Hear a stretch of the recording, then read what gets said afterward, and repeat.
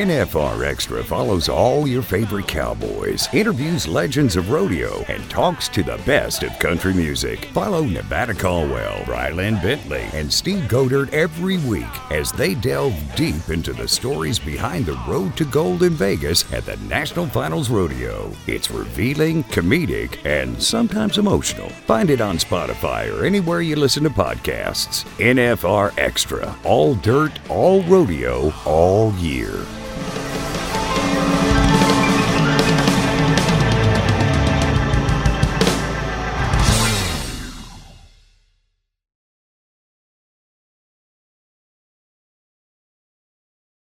I guess to be a little bit sappy, when you come to Pendleton, it feels like you're coming home for a lot of people. I mean, there's people just welcome you in, and people give up their homes for people to come to town. They'll live in their fifth wheel trailer or their camp trailer or a tent in their backyard and let somebody come in and live in their house just so they have the great experience of Pendleton.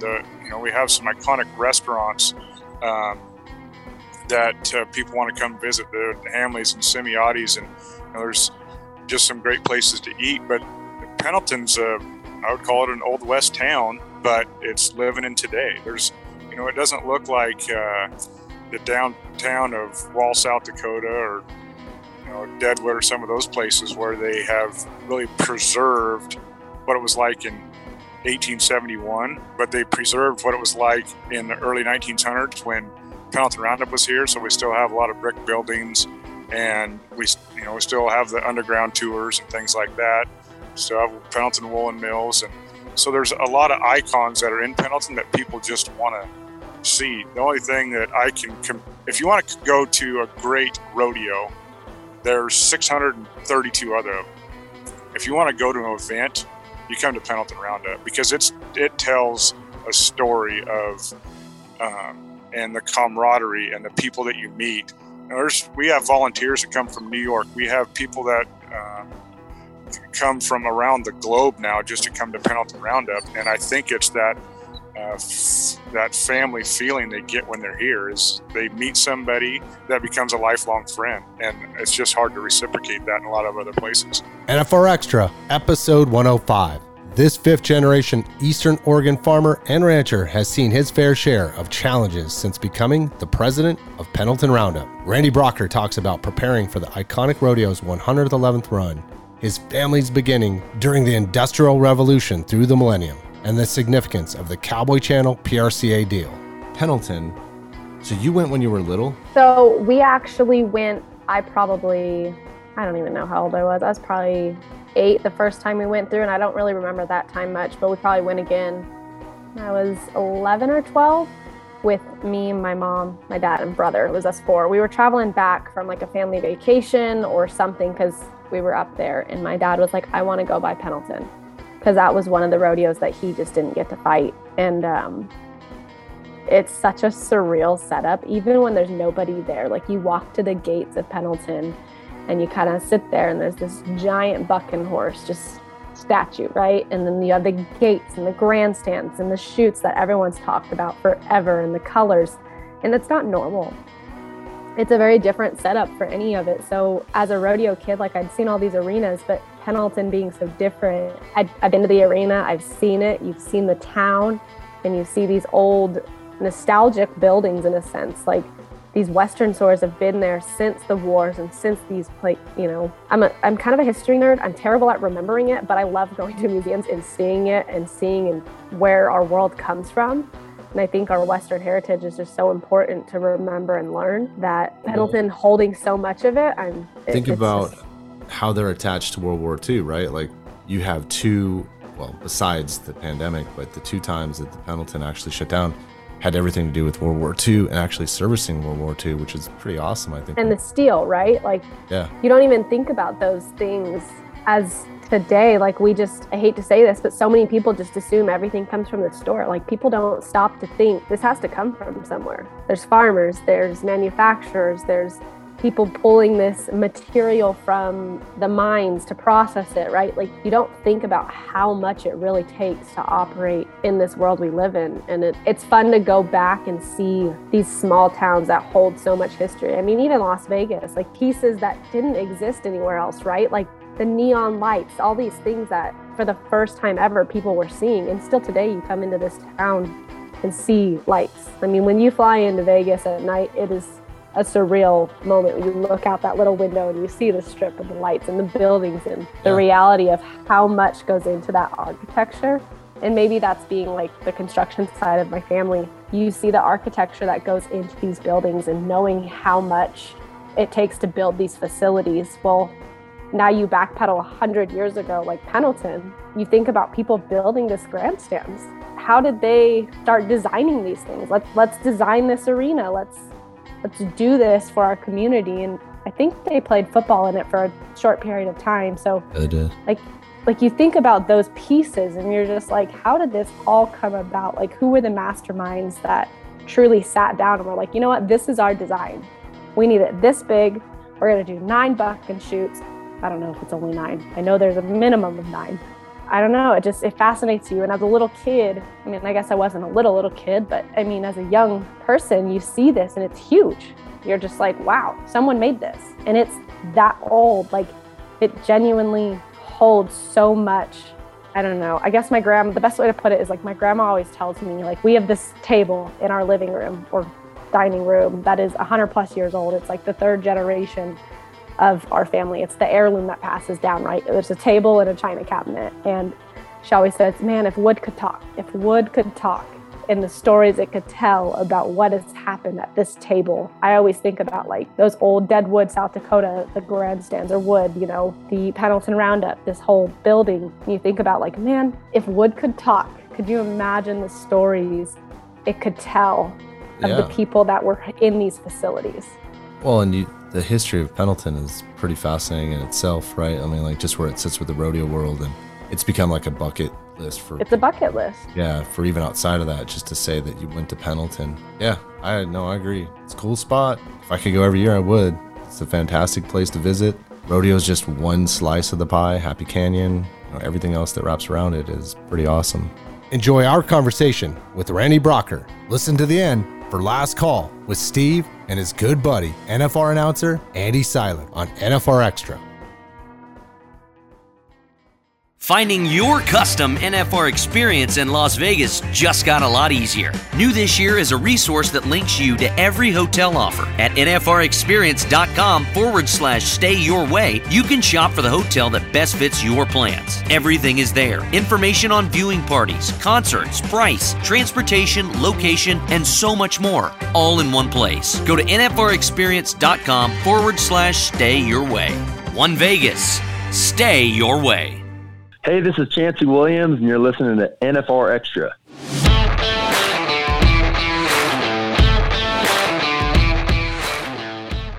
The 5th generation Eastern Oregon farmer and rancher, Randy Brocker, didn't set out to become the Pendleton Roundup Association president. So when he was asked to run the most iconic rodeo in the country, he kindly accepted, knowing the challenge would get him out of his comfort zone. In the late 1800s, James Paul Doran, Brocker's great-great-grandfather, migrated from Europe and began to form north of Helix in Oregon after receiving a couple of quarter sections of land instead of money for his railroad work. The family expanded its farming footprint with each generation, still abiding by the core values taught by Randy's ancestors of hard work, integrity, and conservation. This 5th generation farmer is rearing the 6th generation of farmers by the same virtues.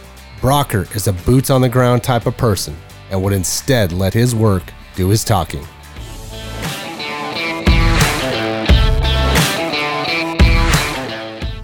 Randy Brocker, president of Pendleton Roundup, welcome back to NFR Extra. How are you doing?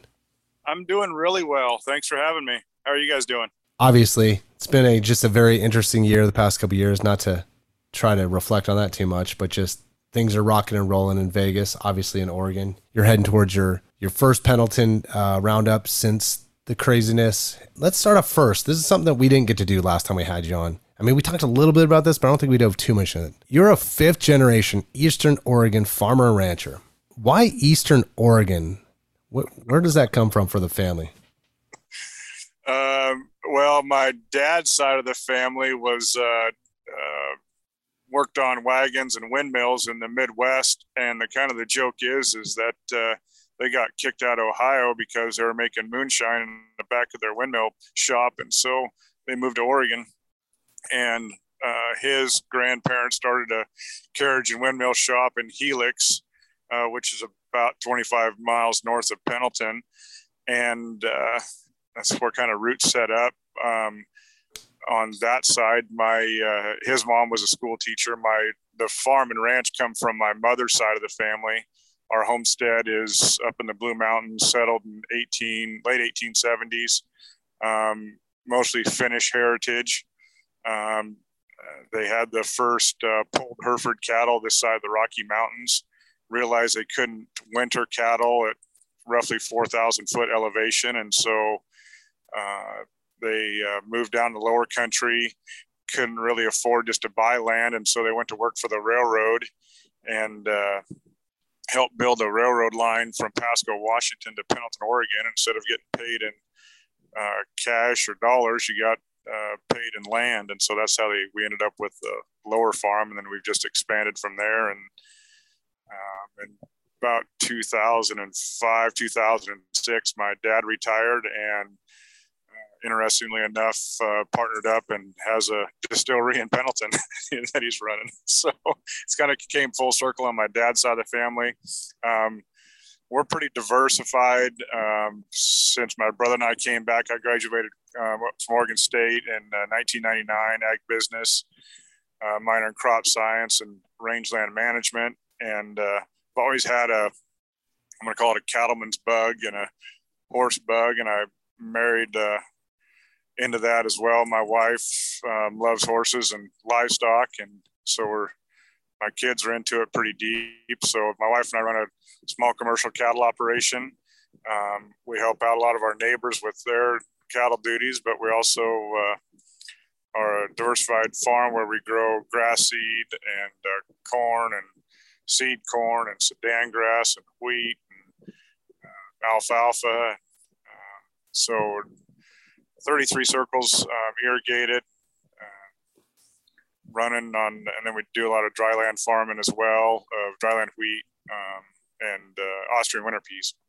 So we're a pretty diversified farm. My brother, I actually went to work off the farm for a couple of years, and my brother came back to the farm when he graduated in 2000 and said, man, we've got some opportunities to lease some more ground, because my dad made it ultra clear to me and my brother that he wasn't going to give up 2/3 of his income just for his boys to come back to the farm. So we need to figure out how to pay for ourselves to work here. So we went out, picked up some leases, did some, I would call it off-farm income, where we were spreading some vegetable waste on some farm ground for productive benefit and nutrient resources, which helped out some of our lower rainfall ground. We got into business with a company called Machinery Link, and we were a combine staging area for a pretty large combine leasing company out of the Midwest. We were the West Coast hub for them. We'd run about 250 combines through our shop on an annual basis. We did that for 3 or 4 years. And then we got into the irrigation business in 2011, I think it was. We had a 150-acre pear orchard for a while down in Hood River. We sold it a year ago, June, and expanded our irrigation base, and just kind of adding on to the farm and staying a little bit closer to home. So, man, that is a mouthful, Randy. I mean, just from going back, because I actually have read quite a bit about your great-great-grandpa, correct? That came from Europe. He came at a time, obviously, when the Industrial Revolution was kicking in. Clearly, that worked out for the farming industry. But then, you're in Eastern Oregon, not too far from the Pendleton Roundup. At what point in time there's a lot of activity going on in rodeos, festivals, if you will, community festivals, which is what Pendleton began as. At what time does the family ties start to cross over to the Pendleton Roundup side and rodeo? When does your family get involved with that, or do they? It's not nearly as a cool story as I'd think, but so my grandfather and his dad actually raised mules for the military, and so back in the 1900s. My grandfather was born February 1916, and so up until the 20s, early 30s, as that industrial revolution came along and we started getting mechanical, they were raising mules, breaking horses, things like that for pulling wagons, etc. And they'd take them down to the railroad spur and ship them back to Kansas for the military, and that was part of their winter income. And so my grandfather got involved in Roundup, really just as everybody or a lot of people do in this community, is just volunteer. And they wasn't trucks and semis back then, so they'd have to go gather the horses, and they'd have to go gather the cattle and things like that. And they'd have cattle drives and horse drives essentially to get them to Pendleton, to the Roundup grounds. And so that was my grandfather's involvement. My mom and dad have always instilled in my whole family. I've got two older sisters and a younger brother. We were really involved in community growing up, with, whether it's church or 4-H. We were heavily involved in 4-H growing up. And I went to high school in Hermiston, and Hermiston and Pendleton are about 25, 26 miles apart. But we live north of each town, which is basically halfway in between. But my dad was on the Happy Canyon board, which is the sister organization to Pendleton Roundup, where they put on the night show and the X-Bulls event this year. And he was a director over there. I was asked to be a volunteer in 2000 because they were looking for somebody to help sorting cattle behind the chutes, and some pretty good livestock experience. So Joe Talbot asked me to come help. And so our steep tradition in Roundup is really to 10,000 foot level. I don't have any family members that were directors prior to me or any generations ahead of me, but they're always involved. The one things that my parents have always instilled in us is, community support, community effort, whether it's going to the soup kitchen on Thanksgiving Eve or Christmas Eve and helping feed the hungry, things like that. So there's 4-H involvement. I was a 4-H leader for a while for an archery and trap shooting club that my brother and I put together. So it's just community support. And this was just one of the things when they asked me and if I would like to serve on the Roundup board. And serve on the Roundup boards, it's not, you just throw your hat in the ring and they say, okay, come on and join us. It's actually more like a job interview. I mean, you have to send in an application. You have to be nominated by a sitting director. You have to sit in front of 17 board members and they ask you a menagerie of questions of your involvement, everything about Roundup and about your personality and what you like to do. And then their next board meeting, they vote on you, and sometimes you win and sometimes you don't. And they, if you pass the muster, you come on the board. And I was fortunate enough, my first year that they ran me, I got on the board. I was in fall of 2012. 2013 was my first Pendleton Roundup. So I've been on the board for 9 years now. Wow. And the Roundup board is 2 4-year terms and then a presidency of 2 years. NFR Extra with President of Pendleton Roundup, Randy Brocker.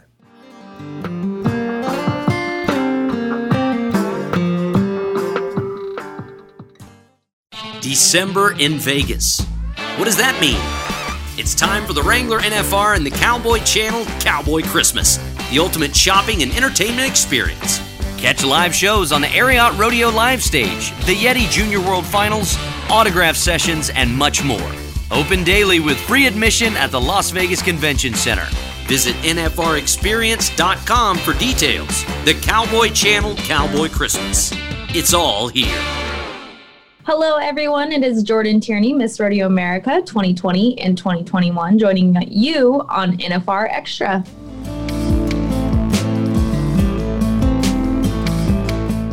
Randy Brocker is here on NFR Extra. And now you are the president. How have you steered this experience through kind of an interesting time when you took over?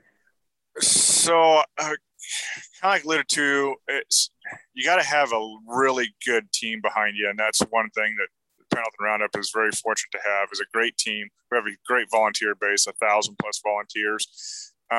Also relying heavily on some past leadership. As you can imagine, in a farming and ag community, there's a lot of farmers and ranchers that are sit on that board that I've known since I was knee-high to a grasshopper. And so have become really close friends with them. And they served on the board, so I've bounced ideas, asked questions.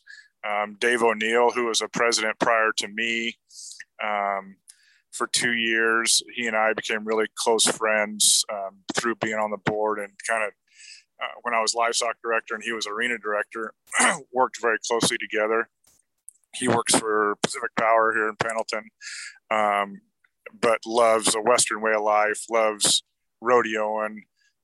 He's a team roper, avid team roper. But interesting story about him is he's from as he says, the hood of Las Vegas. He was born and raised in Las Vegas, Nevada. And so what some of those things that and this is probably getting a little bit off topic, but some of those things that I take for granted of being raised as a farm kid or out in the country, being on horses all the time. And it's something that he really worked his butt off to find a place that he could settle down and rope and play cowboy the rest of his life. So it's kind of a fun John Wayne story. Hey, I'm all for being from Las Vegas and rodeoing. Definitely makes a lot more sense to head to Oregon, though. I'll tell you that. Yeah. So it gave me some perspective, but to go back to your base question, the other thing is I had Tanner Hawkins being the president of Happy Canyon. He's a fellow farmer, lives up the road. I call him a neighbor, but he's almost 9 miles away. He's the fourth house on the left, but he was somebody that I don't know if it would be a struggle to have somebody else leading that side of on the Happy Canyon side, and me being president of Roundup, that he and I communicated a lot, and to really keep our chin up, going through what we went through in 2020. We start planning for Roundup essentially the Monday after, the first Monday of the month after Roundup. So the first Monday in October is our first board meeting. We do kind of a cleanup, make sure everybody's got good notes on what to do for the next year. And then we start planning for the following year's Roundup. So we had our foot on the gas. We were in overdrive 18th, planning Pendleton Roundup. Our board meeting was the first Monday of March, and the hints of coronavirus were out there, but didn't think much of it. Then the 8th of March, I think it's kind of I call it the D-Day of, at least in Oregon, of what we found out what coronavirus was like, what this COVID-19 deal was going to do. And really, I'll be honest, kind of laughed it off. Okay, let's make some plans. What's our alternative plans? But this shouldn't last until July, maybe August. We'll be in good shape by then, but let's at least make sure we have some safety precautions in place. Started, we met a couple times with our county commissioners and our county health department, and gets through April. Okay, this is getting serious. Gets to May. We're like, oh boy, this could, this could really set us on our heels. What is it going to look like if we don't have a Pendleton Roundup? And Tanner says, I don't think we're having it. And it's no disrespect to Tanner, but he's a realist, and I really appreciate it. Again, going through this whole venture with him. And I'm like, no, I'm optimist. We're gonna have Roundup. We got to have it. This community needs it. Then tail end of May, we had a meeting with the governor's office, and she says, things aren't looking good. This COVID-19 is really an outbreak, and it's making a lot of people sick. There's no vaccine out there for it yet. I just think it's best that some events aren't going to be able to happen. But, September's a long ways away. So keep planning, but just be cautious to pull the ripcord just in case. 2 weeks later, we had another phone call with her, and it had changed to, I don't think it's going to happen. We appreciate all the work you guys are doing. We said, all right, let's put together our plan and we'll send it to you. So we put together a 27-page document that had all of our safety and health protocols in it, of social distancing to more sanitation stations, how we were moving around people, how we were moving around concession stands, how we were going to enforce masks, and all that kind of stuff. And it was enough, but it wasn't enough. So then 2 weeks after that, which would have been about I think it was the 7th or 8th of June, we called her again. And so what are we? They're about 16th, 17th of June. Called her again, and she's like, "Nope, this isn't going to work. I'm sorry, but we're not going to be able to have your event, or you're not going to be able to have your event." And so I think it was the 18th or 19th of June, we told the world. Back up a little bit to about the middle of May, Tanner and I were working together on this plan of what if and what if not. And the what if was, well, if we don't have Roundup, what can we do for our community that, to try to prop them up, help them out? There's got to be either a fundraising effort or a community gathering. After this is all over with, if we can't have Roundup, there's got to be something that shows that Roundup still cares about its community and the community still cares about Roundup. One of those things, because our mission statement for at Pendleton Roundup is community support. And we give a lot of money for scholarships, and a lot of clubs raise money, Altrusa and Lions Club and Kiwanis and Shriners. There's just several service organizations and school clubs that raise all or most of their money just during the week of Roundup. And so we knew there was going to be a blow for Kiwanis raising $12,000 to give for scholarships to students in Umatilla County, or Lions to help out those with sight problems or hearing impaired, or Shriners to, the list goes on of people that they can help, or school clubs that won't be able to buy jerseys and things like that so they can travel to baseball games or dance competitions, or, there's all that kind of stuff. So we're trying to think of what we could do.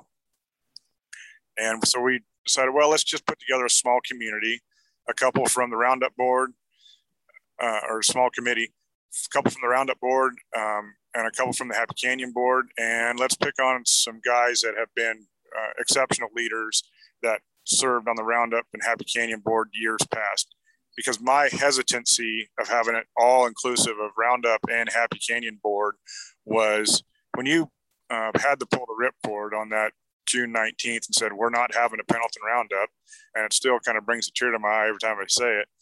But when you let the air out of the room like that on a team between both of our boards, there's 29 directors, 17 Roundup, 12 on Happy Canyon, is that you let the air out of the room, who's still going to be passionate. And it's nothing against them, but we also have other things that we have to focus on for Roundup and Happy Canyon, of day-to-day operations, or some, whether it's bylaw changes or things like that we could clean up, that I want a team focused on that, but let's work on this community effort as well. So we started, it's called Letterbuck Cares, and started raising money for the community, and just thought, if we could raise, first goal was, let's see if we can raise $300,000 and give it to the organizations that need it here in the Pendleton Roundup and Happy Canyon grounds. Again, like I mentioned earlier, our Kiwanis, our service organizations, our not-for-profits, our ball clubs and sports teams and things like that at the high school level. I think we announced Letterbuck Cares the day that we announced we were not having Pendleton Roundup. They're the tail end of June. In a matter of 2 months, we raised over $350,000. And so we kept meeting, trying to figure out what's our next benchmark. And so let's say, well, man, let's just shoot for the moon and see if we can raise $1 million. And up to December 31, we had raised $936,000 for the community of Pendleton. And we gave most of that away, what would have been Friday of Pendleton Roundup last September, and then did another push, and all that money went to the community. That is cool. Yeah, if there was a highlight of I would, we've won large outdoor rodeo 7 times since I've been on the board. Or 6 times, I guess, since I've been on the board. 2015, we run the PRCA Remuda Award, which I'm very proud of. But the Letterbuck Cares and the community that got behind it is probably by far the high watermark of my tenure on the Roundup board. You're listening to NFR Extra with our guest, Randy Brocker of Brocker Farms. Let's take a quick break.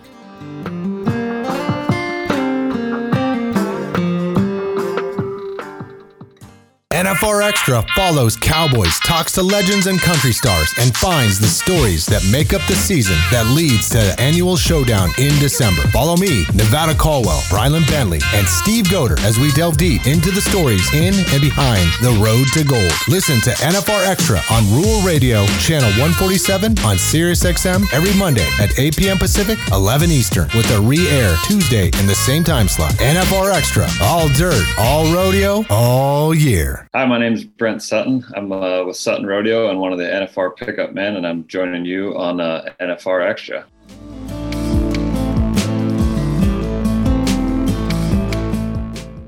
Randy Brocker here on NFR Extra. Now, I read this wasn't the first time that Pendleton got canceled. There was twice too, right? During World War II, is that right? World War II, 42, 43, they canceled because Pendleton Roundup Grounds was a recycling facility. So it was a steel drop off for the steel drive.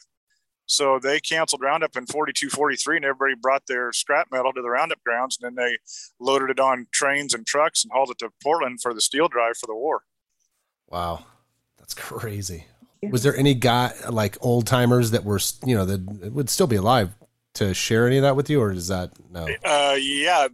Actually the Grand Marshal of our parade this year, Bob Stanger, he was actually part of that war effort, and he's got some great stories about it. It's pretty cool.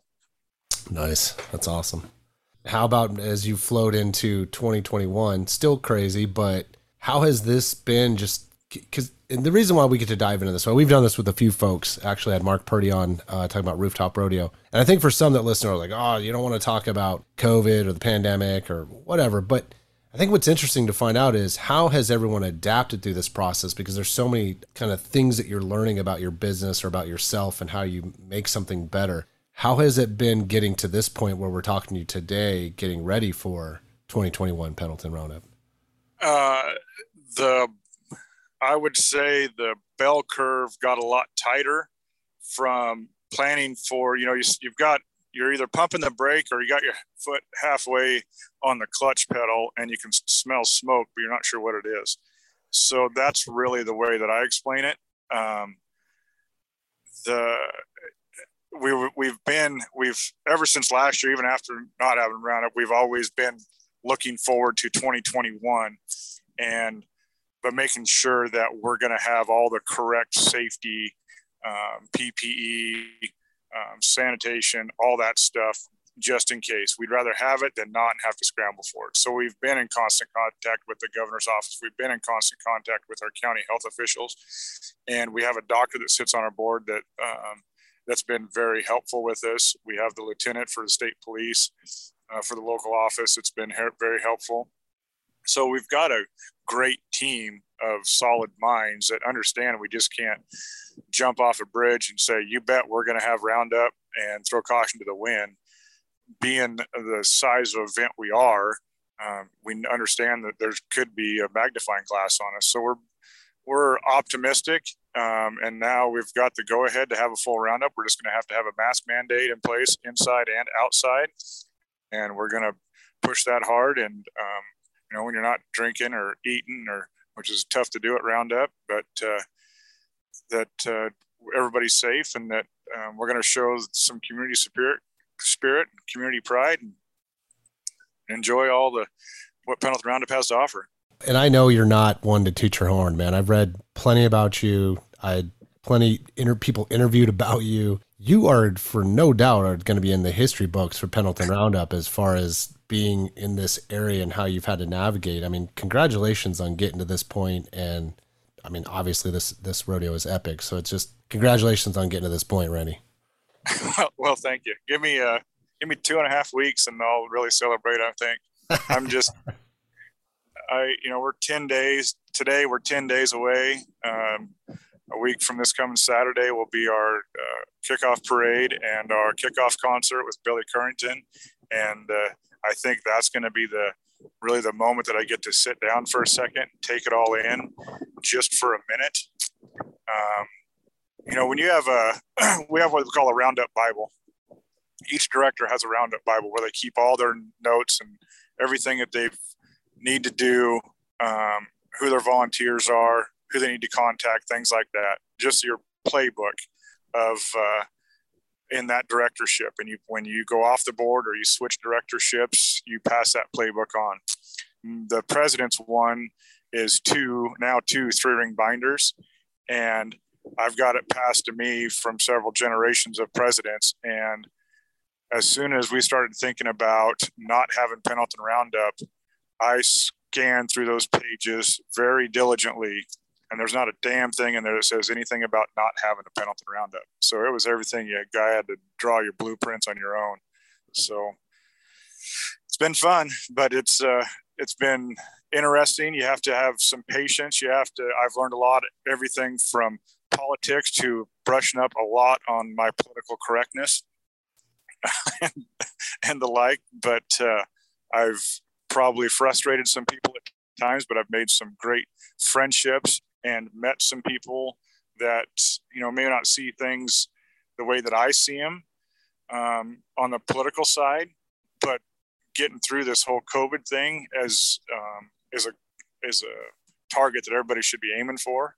So I don't, politics or not, I try to stay out of the side of it. I just have to get into it sometimes on a local or state level, but it's really just because there's not a governor or, a local leader or anything that has the magic answers.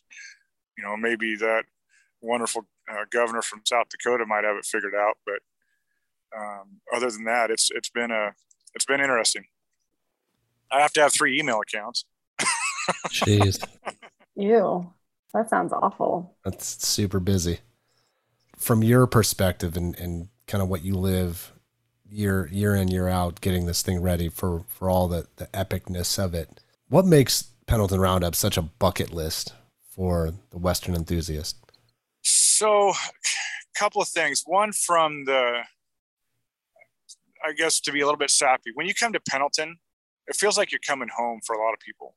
I mean, there's people just welcome you in, and, people give up their homes for people to come to town. They'll live in their 5th-wheel trailer or their camp trailer or a tent in their backyard and let somebody come in and live in their house just so they have the great experience of Pendleton. We have some iconic restaurants that people want to come visit, the Hamleys and Semiotti's, and there's just some great places to eat. But Pendleton's I would call it an Old West town, but it's living in today. There's, it doesn't look like the downtown of Wall, South Dakota, or, Deadwood, or some of those places where they have really preserved what it was like in 1871, but they preserved what it was like in the early 1900s when Pendleton Roundup was here. So we still have a lot of brick buildings, and we still have the underground tours and things like that. Still have Pendleton Woolen Mills. And so there's a lot of icons that are in Pendleton that people just want to see. The only thing that I can, if you want to go to a great rodeo, there's 632 other of them. If you want to go to an event, you come to Pendleton Roundup, because it tells a story of and the camaraderie and the people that you meet. We have volunteers that come from New York. We have people that come from around the globe now just to come to Pendleton Roundup, and I think it's that family feeling they get when they're here. Is they meet somebody that becomes a lifelong friend, and it's just hard to reciprocate that in a lot of other places. NFR Extra with our guest, Randy Brocker from Pendleton Roundup. After this break, we'll wrap up our conversation.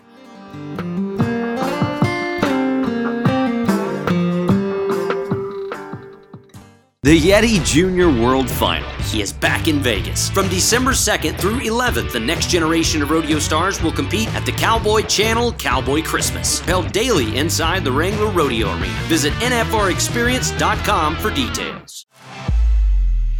Looking for tickets to the Wrangler National Finals Rodeo? StubHub is the official secondary and fan-to-fan site of the rodeo. Fans can buy and sell their tickets through a safe and secure online marketplace. Visit nfrexperience.com. Hi, I'm 8-time world champion bull rider Donnie Gay, and you're listening to NFR Extra.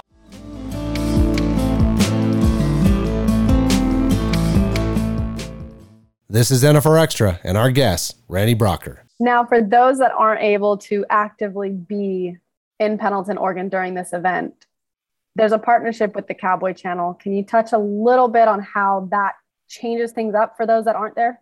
Yeah, and I can get as deep into Cowboy Channel as you'd like, because I happen to be as well on the PRCA Media Advisory Council that is helping, I'd say, steer that ship of Cowboy Channel and RFD TV and Rural Media Group.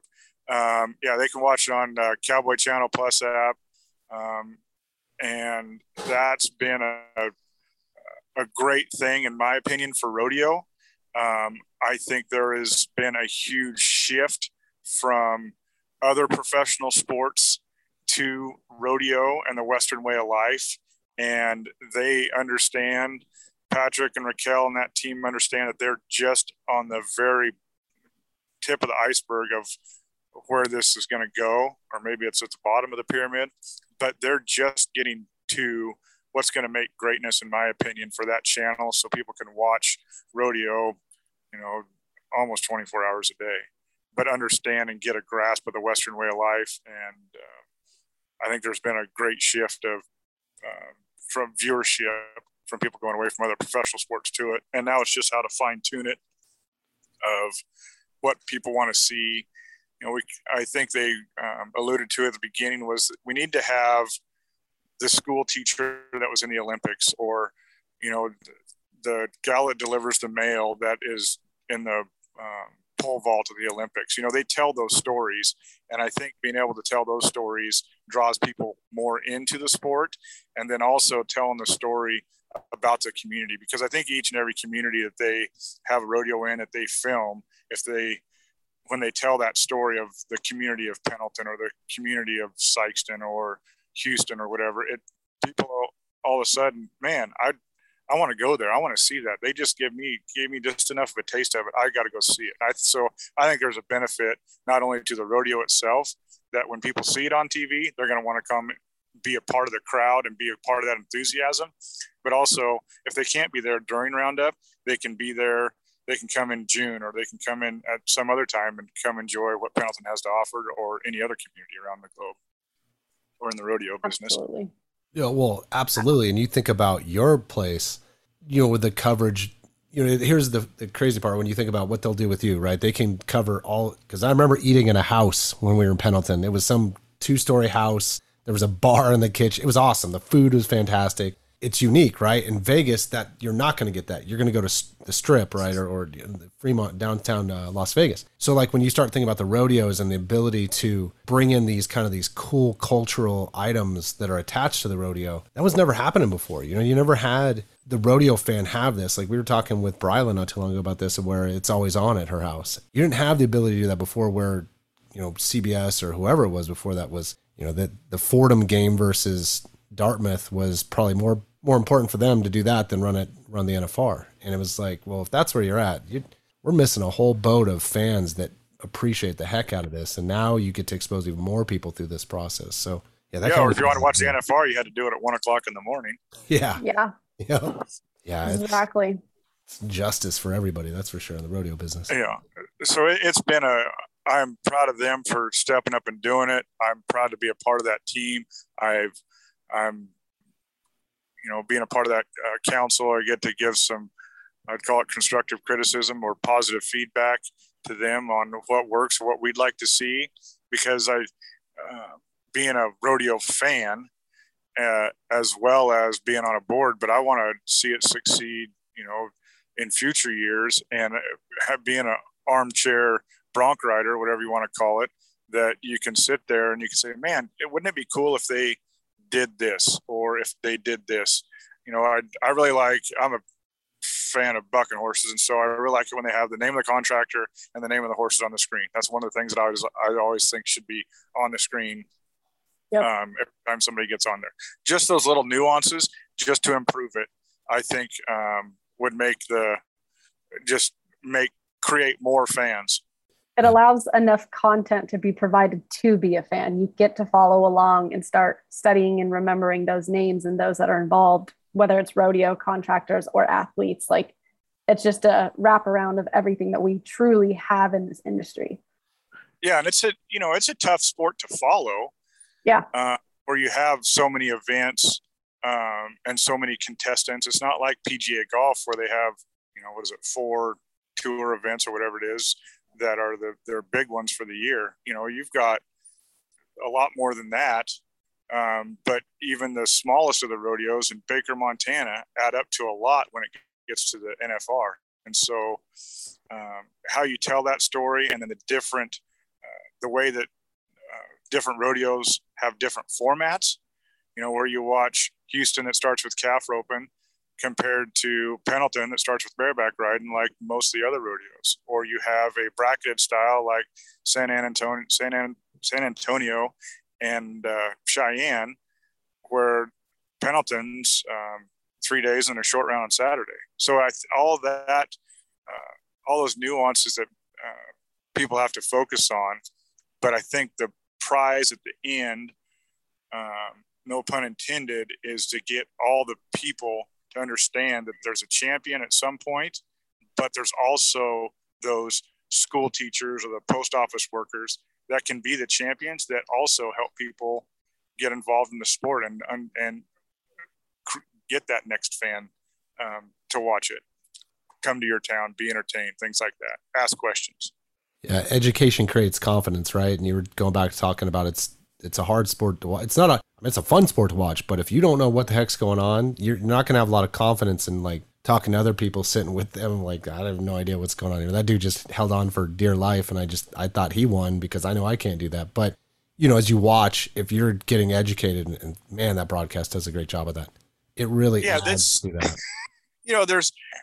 There's some comedy to it, because you can have someone say, well, God, why don't you watch golf? And I said, well, I can say that bronc riding and golf are similar. One guy's chasing a little white ball, one guy's chasing a gold buckle. And one guy has to work 8 seconds at a time, and that guy has to walk for 4.5 hours around a golf course. But they're all chasing the same little white ball, the same gold buckle. And so it's whatever trips your trigger to be entertained. And that's what rodeo is an entertainment business. But the physical activity that it takes to do it is, over 4.5 hours or over 8 seconds. It's just it matters how big a toll you want to take on your body. I bet you there's a lot of bull riders and bronc riders out there that probably won't want to swing a golf club once they retire. Most because they can't get their arms over their head. That is a good point. All right. Before we wrap this up, though, I'm going to test your knowledge on Oregon itself with some true or false questions. Okay. Oregon has the most llamas in the United States. Boy, is it the most or the second most? I'm going to say that one's false. I think they're the second most. It is true. 1/4 of the country's llama population call Oregon home. I'll be darned. That's good to know. I knew it was up there. Next one. The smallest park in the world is Mill Ends Park in Portland. That's true. That is true. It is only 452 square inches. That is crazy. And it was recognized in 1971. Pretty crazy. Statistically, Oregon is the least religious state. Boy, I'm going to say false. It is false. What would go up to your neighbors in Washington? Last one. Well before Phil Knight started a shoe empire, Oregon was home to the oldest shoes in the world. True. True. In 1938, about 70 pairs of 10,000-year-old sandals were found in a cave in Central Oregon. It took 70 years for researchers to realize they had found the oldest shoes in the world. It's pretty amazing facts. Why is there shoes in a cave, Nevada? Totally. There was probably Look about at the 15 cave. other crazy things about Oregon. Oregon actually had a lot of interesting stuff. You know, we've done this for what, Georgia, and I think it was Australia. Australia was definitely unique. Australia. Yeah, Australia was super bizarro, but Yeah, we got yes. the deepest lake, the deepest canyon. Yep. I got a couple on Pendleton that'll throw your mind. Yeah. Pendleton Roundup sells more beer than any other venue west of the Mississippi River, minus University of Oregon football. That's a lot of beer. The Letter That Buck doesn't- Room is the largest bar in the state of Oregon, and it's only open for 1 week. I was going to say, I actually believe that very easily, knowing our rodeo crowd in Pendleton.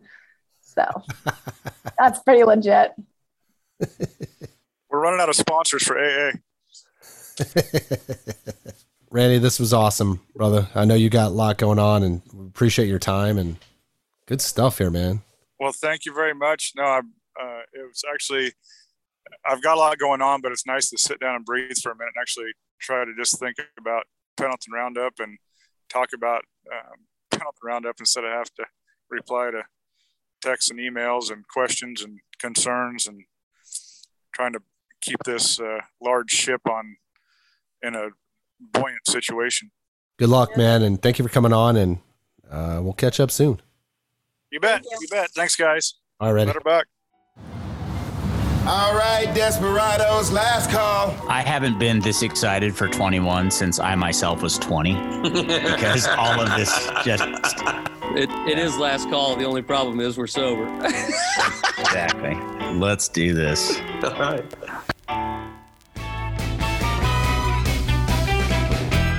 You go for the Texas is bigger, and Saltgrass didn't disappoint with Tito's Texas Tea. Yeah, for you alliteration fans, here's 3 T's in a row. Cheers, brother.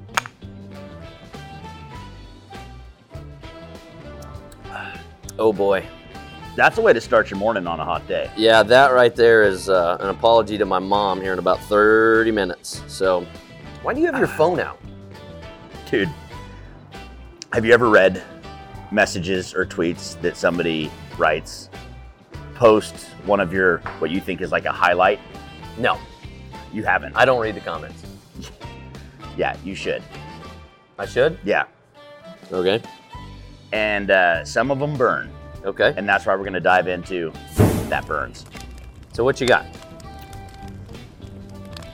All right. I once saw a cartoon of Steve and thought it wasn't realistic. After meeting him in person, I realized the artist did the best he could do. That's pretty mean. Okay. I bet the only thing softer than Andy's voice is his girly hands. Hashtag be a man. My hands? Are they that soft? Oh. Don't touch me with them. Okay. That's mean. Yeah. It's hard for me to be mean, but Steve makes me want to give up sobriety. Well, we're not giving up. All right. I hope Andy has a dog and it eats chocolate and throws up in a pair of his boots. What? Hashtag you suck. Who are these people?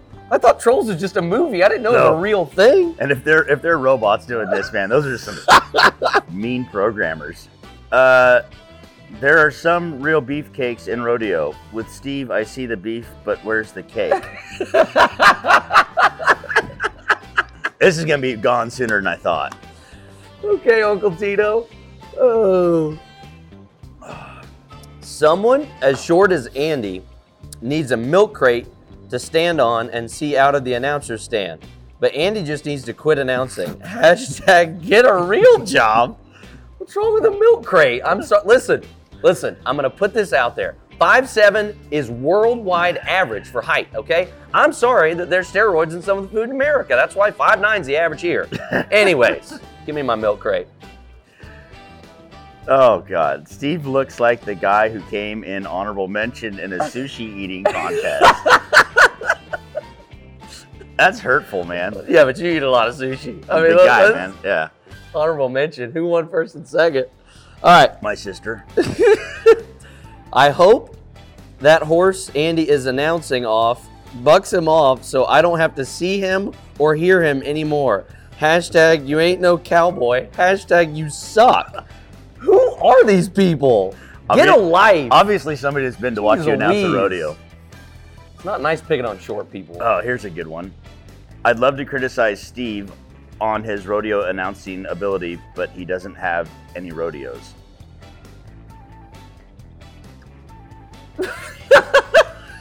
Okay, back to Uncle Tito. All right. Watching Andy announce next to Roger at the NFR reminds me of bring your kid to work day, but you still have to work and the kid gets in the way and you want to send him home. Hashtag bring back Wayne? That's just hurtful. I can't do it. That's anymore, hurtful. Man. Listen, That's I got too the much. buckle and I'm not giving it back, so suck it. Oh. All right, well, that burns. Thank you, trolls.